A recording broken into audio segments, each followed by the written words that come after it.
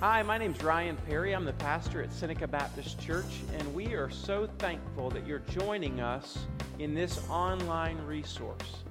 Our prayer for you is that this resource would not replace your active involvement in a local body of Christ, but would rather be supplemental to it. If you are interested in getting further connected to the ministry of Seneca Baptist Church or to giving financially, please visit our website, senecabaptist.org. Thank you and enjoy.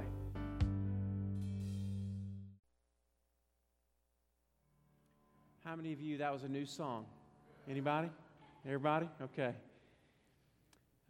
We sing the old hymn, the carol, "Come All Ye Faithful." You know, oftentimes I don't feel like I fall in that category. But I definitely fall in this category. "Oh, come all you unfaithful. Come, weak and unstable." I fall in that category. Amen? "Come, barren and waiting ones, weary of praying, come, see what your God has done. Come, bitter and broken, come with fears unspoken, come taste of His perfect love. Come, guilty and hiding ones, there is no need to run, see what your God has done." I fall in that category. Aren't you glad that Jesus didn't come for those who are all put together? Jesus came for us, the ones who are falling apart. I'm so thankful, so thankful. Today, we're going to take one more look at some characters in the birth story of Jesus. And these might be unfamiliar characters to you, but I hope that their lives and their witness speaks to you like it did to me. And so we're looking at Luke chapter 2, beginning in verse 22. So grab your copy of God's Word. If you didn't bring one, there's a hardback black one in the pew rack in front of you. We're going to open it together, and we're going to hear what God says to us, okay? We're a church, if you're new with us today, we're a church that believes that the Bible is God's holy Word. It's inspired and flawless and perfect in all of its ways. It was written by men, inspired by God, and it is God's perfect truth. It's for us. And if we will get into it, I promise it will get into you. And when it gets into you, it'll change your life. And so we're here today because we want to hear what God is saying to us on this Christmas Eve. So we're in verse 22, okay? Now, here's what happens, all right? The angel has come to Elizabeth. The angel has come to Mary. And both of them have received news that a barren one will give birth.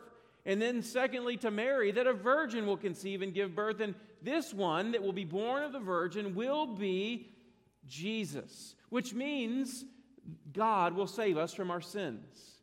Then the angel calls him Emmanuel, which means God with us. So this baby to be born will be Savior and God incarnate. And that's what we celebrate at Christmas. Now, the angel has come to Elizabeth, to Mary, and then reveals himself to the shepherds out in the field, watching their flocks by night, right? And the glory of the Lord shone around them. The angels trembled with fear, heard the message of the angels that I read just a few moments ago, and we see that beautiful picture that the shepherds leave the sheep to go find the Lamb of God. They leave the sheep to go find Jesus in a manger. And then we come to this. Now, Jesus is close to 40 days old at this story. So 40 days old, and we see two people, Simeon and Anna. And so today I want to talk to you about peace in the waiting. Peace in the waiting. So look at verse 22, 22. "And when the time came for their purification according to the law of Moses, they brought him up to Jerusalem to present him to the Lord, as it's written in the law of the Lord. Every male who first opens the womb shall be called holy to the Lord, and to offer a sacrifice according to what was said in the law of the Lord, a pair of turtle doves or two young pigeons." Now that right there just shows you of their poverty. These turtle doves or pigeons were kind of saved for the least and the lowly, and that's what they had to give. Verse 25, now here we come to this man named Simeon.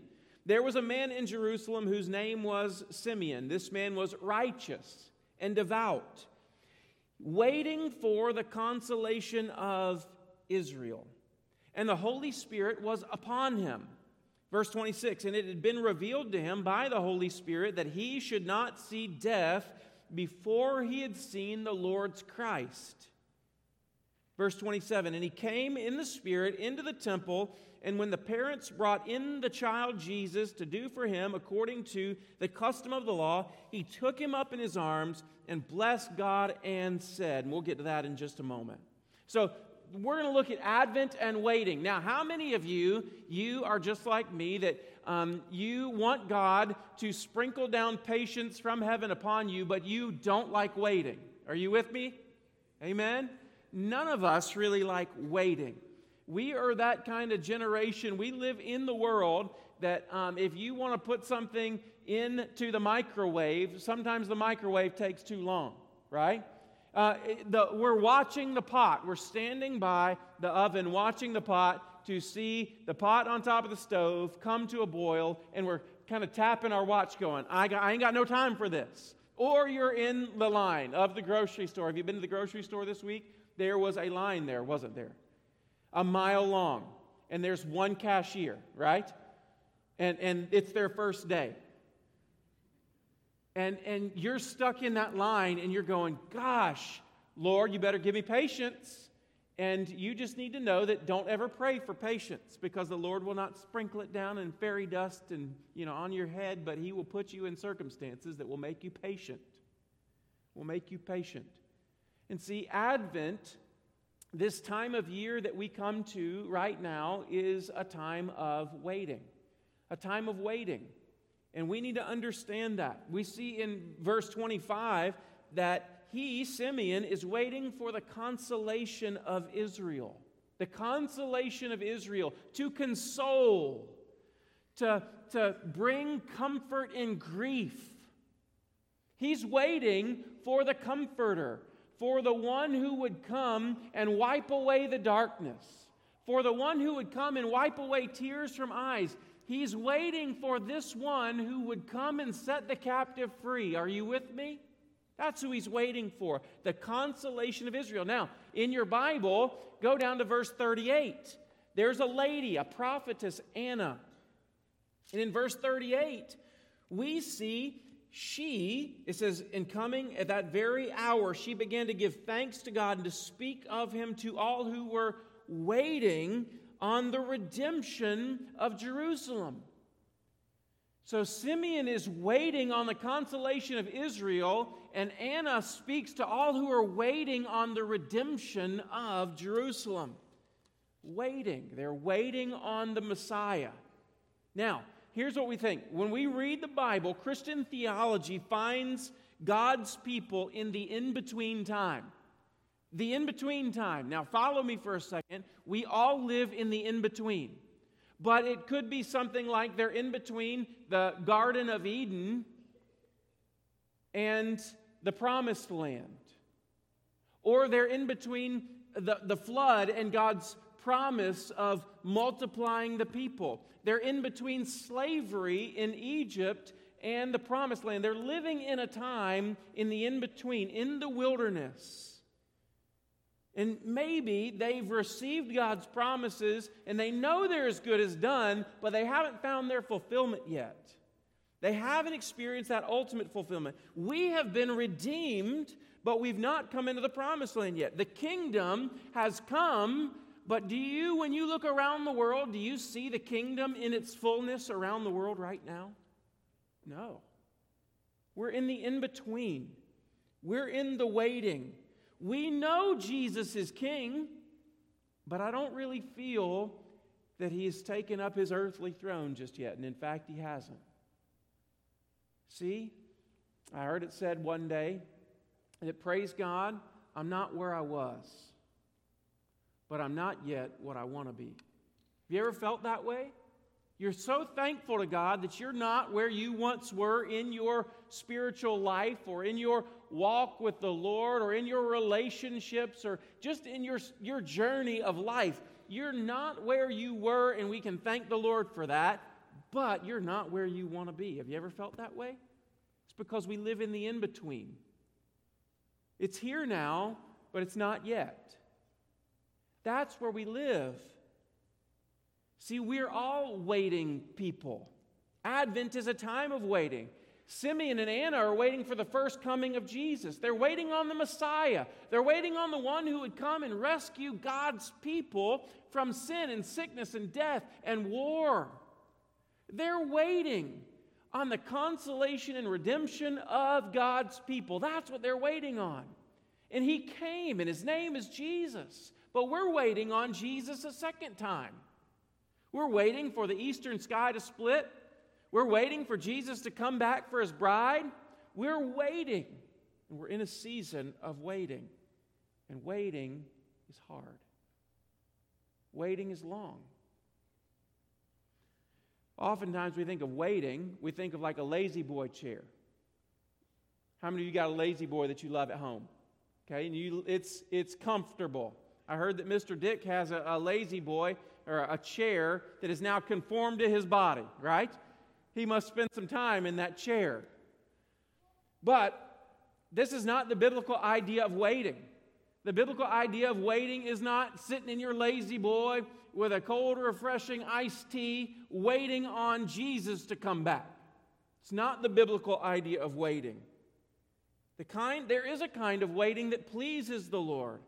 And Jesus teaches us in Luke chapter 12 what waiting is. And it's doing what you ought to be doing while the master is away, anticipating that he could return at any moment and anticipating that we want to be found doing what he's left in our charge while he's gone. Luke chapter 12, verse 35 and 36, Jesus says it this way: stay dressed for action and keep your lamps burning. This is what biblical waiting is. Stay dressed for action, keep your lamps burning, and be like men who are waiting for their master to come home from the wedding feast, so that they may open the door to him at once when he knocks. This is what biblical waiting looks like. And when we look at Simeon and Anna, we can look at their lives and we can see what waiting looks like. And there are 4 words to describe their waiting. First, it's active. Their waiting is active. Where are they? They're both at the temple. They're both at the temple. And in fact, it says about Anna that she's there day and night, attending in the temple. Secondly, godly life.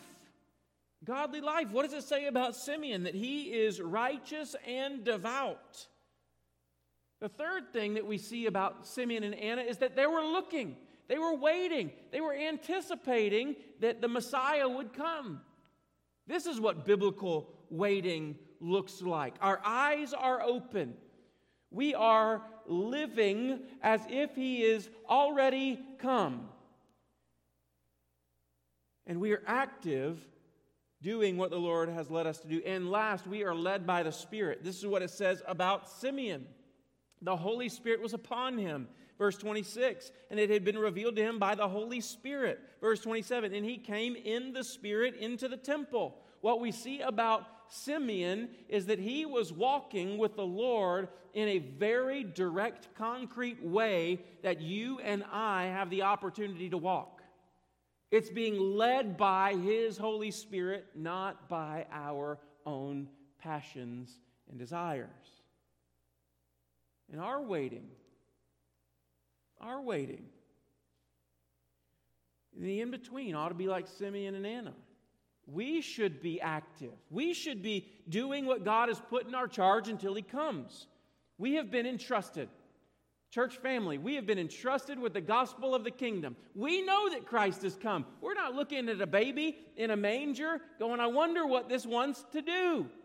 I know who He is, but I don't know how He's going to do it. We get to see in 2020 vision all that Christ came to accomplish, and we have been put in our charge. God has put in our charge the gospel of the good news of the King of glory who left heaven, came into the world, was born an infant in a manger, lived a sinless life, died a sinner's death for you and me, that on the third day He might be raised to newness of life and ascended to the Father, where He rules and reigns until He once comes again. That's been entrusted to us. This good news of great joy has been entrusted to you and to me. And we ought to be stewarding that well while we're waiting. We should be living godly lives just like Simeon and Anna. Here's why. You know, many people, what's the saying? When the cat's away, many of us live our Christian lives like that. I'll get right with God later on. But while I'm young, have you ever heard this? I'm going to sow my wild oats. And some of you are living that way. Well, I'll get all that straight later. But right now, I'm going to use this time and I'm going to live it up. And many of us would use God's patience with us, and we would abuse it. But this is not what we see. Paul says in Ephesians, he says, make the most of your time, for the days are evil. And Jesus says, you don't know when He's coming back. He's going to come back like lightning, like thief in the night, and you better be ready for His coming. We need to have our eyes open to what God is doing around us, and we need to join Him in what He's doing. And last, we need to be led by the Spirit, not by our sinful desires. So they were waiting. Advent and waiting always go together. The second thing that I want you to see is what Simeon said when he came in contact with King of Kings, Jesus. Verse 28. And he took him up in his arms. Now, how many of you, if you had a baby, 40 days old, in your arms, and you went to the temple to offer a sacrifice to the Lord on behalf of this 40-day-old child, would let some stranger take this baby out of your arms? Mary, knowing what Mary knew, don't mess with Mama Bear, right? I don't know how this went down. I would have loved to have seen it. Hey, I need to hold your baby a minute. No, you don't. I don't. Or did Mary know something? But he took him up in his arms, and he blessed God and said, let's read his blessing. Verse 29, Lord, now you're letting your servant depart in peace. Now you're letting your servant depart in peace. Christmas is all about peace. The angels to the shepherds said, peace on earth. King James Version, and goodwill toward men. It's all about peace.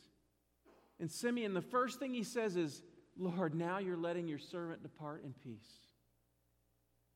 I've been waiting my whole life in eager anticipation, and you told me that I wouldn't die until I've seen the Christ child. And now all that anticipation has swelled up into the climax of this moment. I've laid my eyes upon him. I have held him in my arms, and now I can die a fulfilled man. Here's what I need you to see. Jesus brings peace with God. Jesus brings peace with God, and you will never have peace with God until you have Jesus in your arms. You won't. You won't. He says, my desire is fulfilled. He recognized that this baby born is the one who Isaiah prophesied about in Isaiah 9, the Prince of Peace. He's peace incarnate. And Simeon says, I can die in peace. He brings peace with God, and he brings peace in the world. Now listen to me. What do you mean I need peace with God? You and I are sinners. I don't think I have to convince anybody that you've sinned before. What I might have to convince you of is that your sin has eternal consequences. And the eternal consequences that your sin causes, you can't fix. And because of that, there is between you and God a chasm that you can't cross, a separation that you can't fill.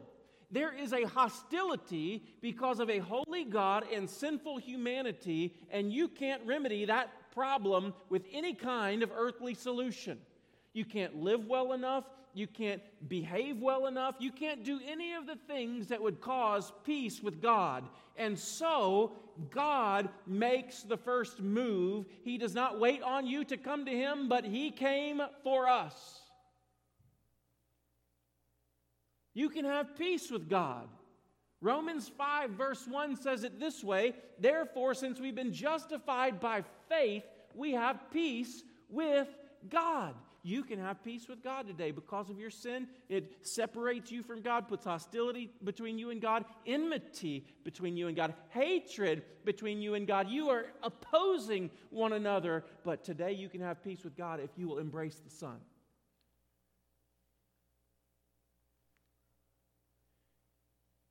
And you can even have peace in the world. Peace in the world? Sounds like a Miss America question. If you could have one wish, what would you ask for? Peace on earth. Now, did Jesus promise that there would be peace in this world? No, in fact, He said there's going to be wars and rumors of wars. Brother will betray brother. Mother will betray daughter. Father, son, mother-in-law, and daughter-in-law. That's not very surprising to many of us. But Jesus says, in this world, I didn't come to bring peace. I came to bring a sword. I came to set a division. We'll look at that in a moment. But you can have peace, not because the circumstances around you are going well, but because you know the one who's in charge of all the circumstances around you. You can have peace in the world, not because everything's going your way, but in the midst of chaos, there's a king ruling. And no amount of earthly chaos will ever convince me that He has rescinded His throne. He rules in the midst of chaos. He sleeps in the middle of a storm. And there can be calm in a storm and peace in chaos. Why? When you bring Jesus in, He will redeem your troubles, comfort your afflictions, and give you peace in this chaotic world. The second thing He says is salvation. He says, look at verse 30, for my eyes have seen your salvation that you've prepared in the presence of all the peoples. Simeon teaches us something here. Salvation is revealed by God, and God's salvation is not found, look at me, in a religion. It's not found in a way of life. It's not found in a list of rules. It's not found in a set of 12 steps. It's not found in any of those man-made ways, but it is found in a person. He said, my eyes have seen your salvation. Who's He holding? Yeshua, the Savior of the world, God incarnate. He says, I've seen Him, not in it. But I've seen Him. Isn't that good? He took a baby up and He blessed it. This is your salvation that you prepared for all the peoples. And this is what salvation is. We see the Holy Spirit came upon Simeon, and then Simeon took up Jesus. Salvation, look at me, is when the Spirit of God comes upon you in such a way that you bring Jesus in, that you embrace Him. It is an act of God and an act of human will, somehow divinely working together. Nobody will force your hand and put you in heaven, and you're going to get to heaven and go, I didn't want to be here in the first place. But you will never be able to make an excuse either.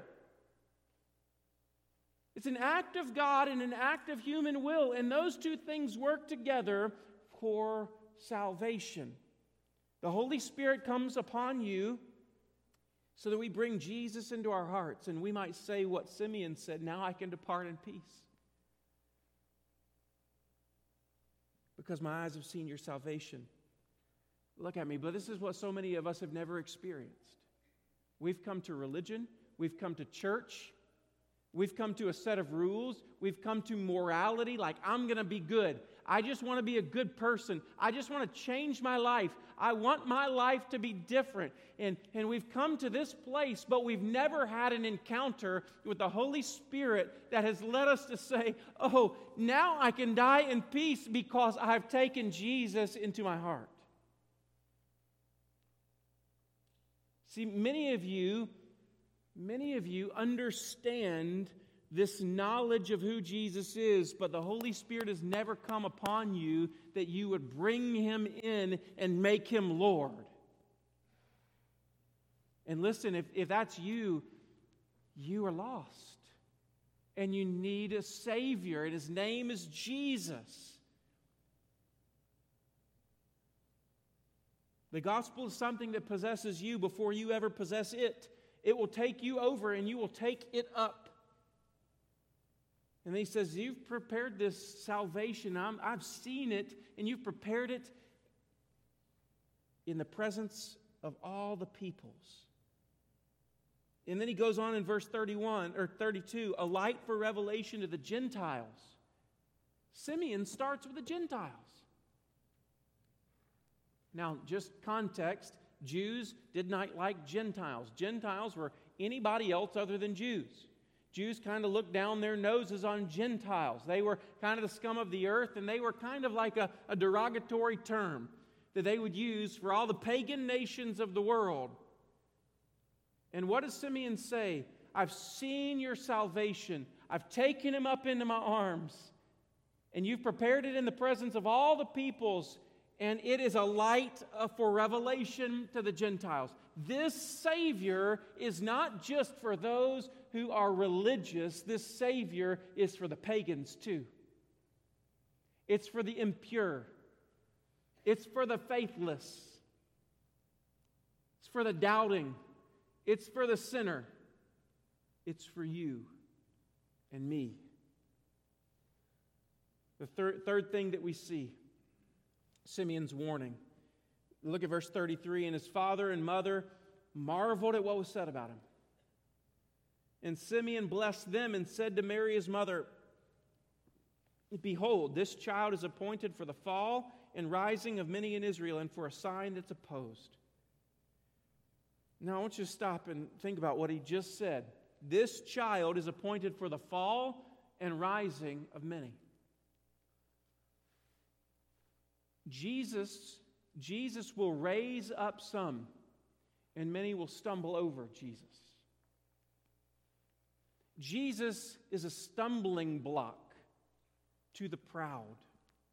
He is a stumbling block to the religious.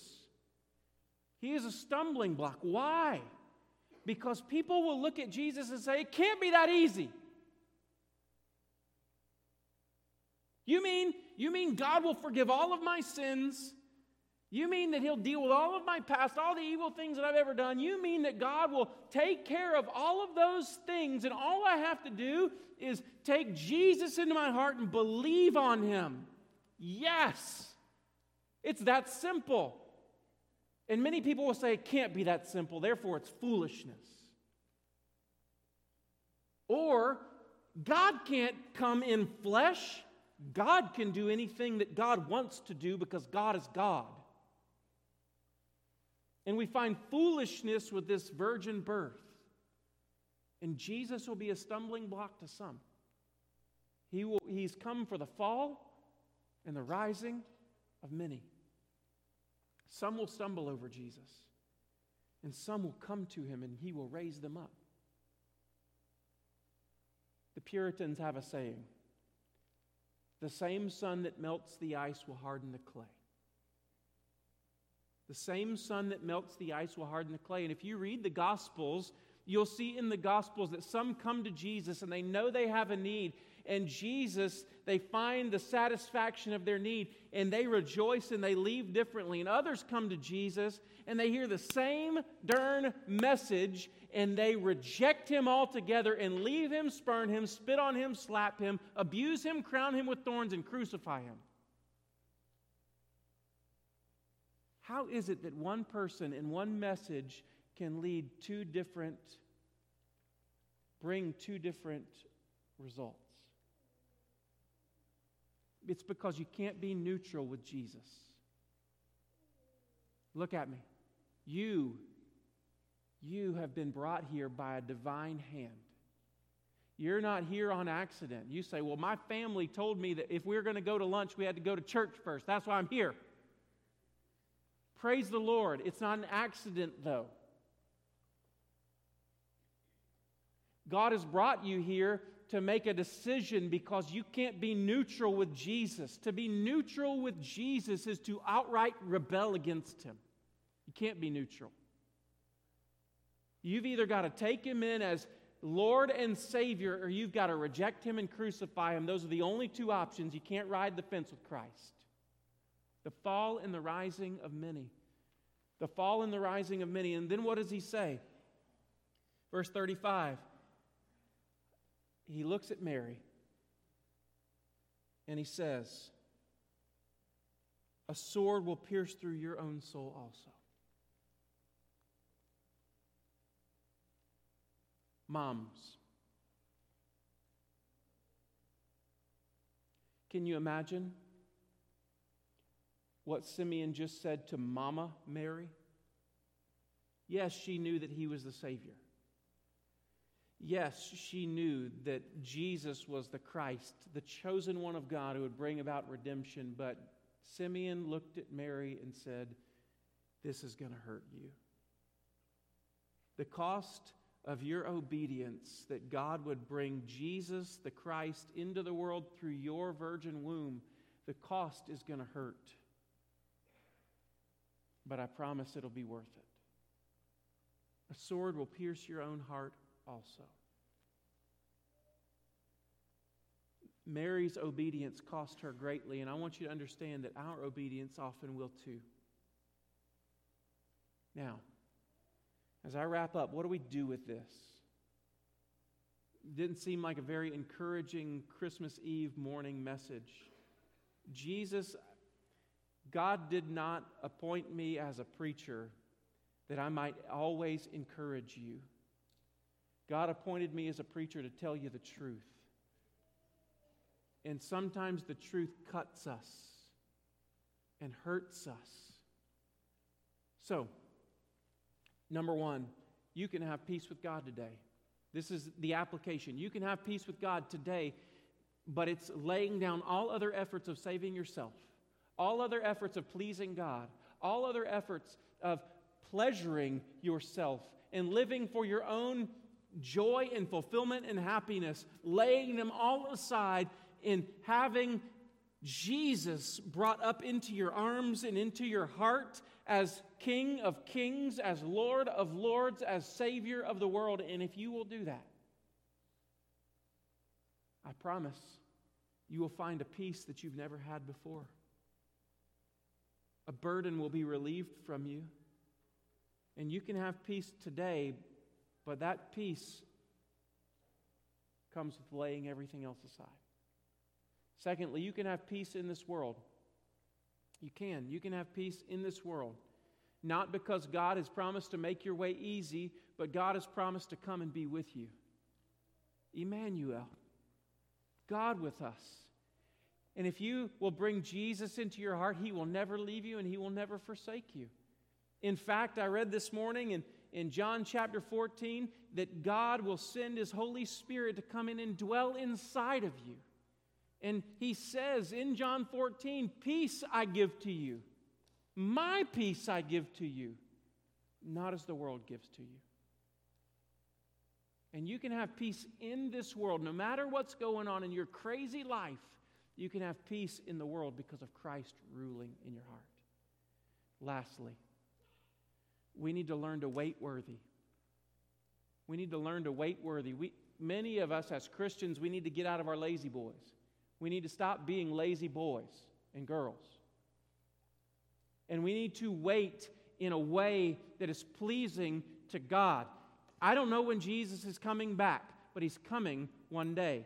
I don't know how long we have to live, but I know that my death will come sooner than I want it to. So what am I going to do while I'm waiting? We, like young boy Jesus, just after this story, we need to make our lives about the Father's business. There's a kingdom that by grace, through faith in Jesus, you've been made a part of. There's a gospel, a good message that you have been given. And if you'll trust Him, He will reorient your life around that gospel, and He will give you purpose like never before. And you will find joy in the purpose, peace in the purpose.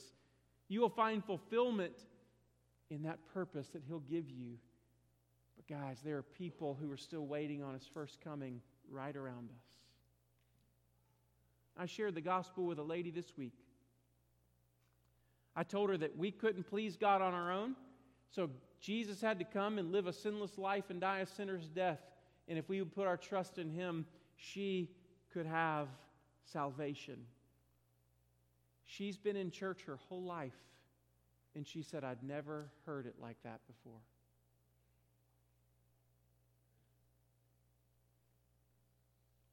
How is it that people right here in the Bible Belt have never heard of the first coming of Jesus?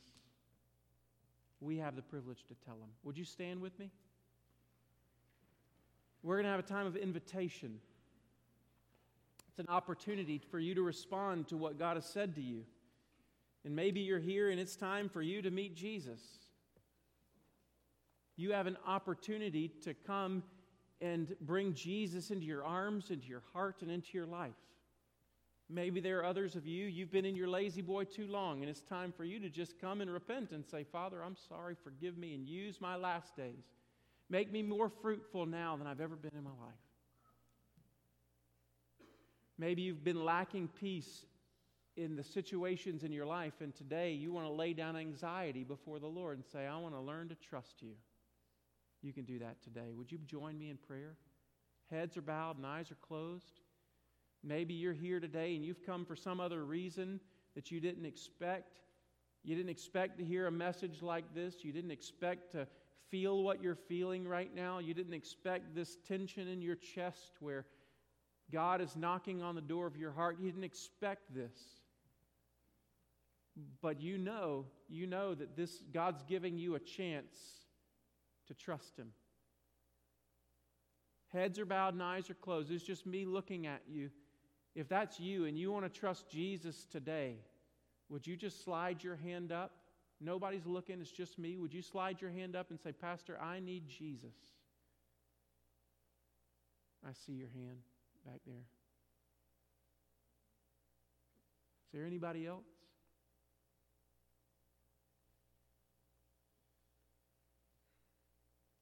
You can slide it down. Praise the Lord. Would you join me in prayer? Father, for this hand that has gone up, would you lead this person to their next step? Thank you for just the recognition that they need a Savior, and Jesus is that Savior. Father, for us, there's still more in this room that you're drawing, but don't let them stumble over Christ. Open their hearts, soften them, and draw them to you. Holy Spirit, come upon them so that they might take you up. Father, for many of us, I pray that you would get us up out of our lazy boy, and you would help us to wait with all diligence and action for the second advent of Christ our Savior. We pray in Jesus' name, and all God's people said. Amen. If you'd like to respond in some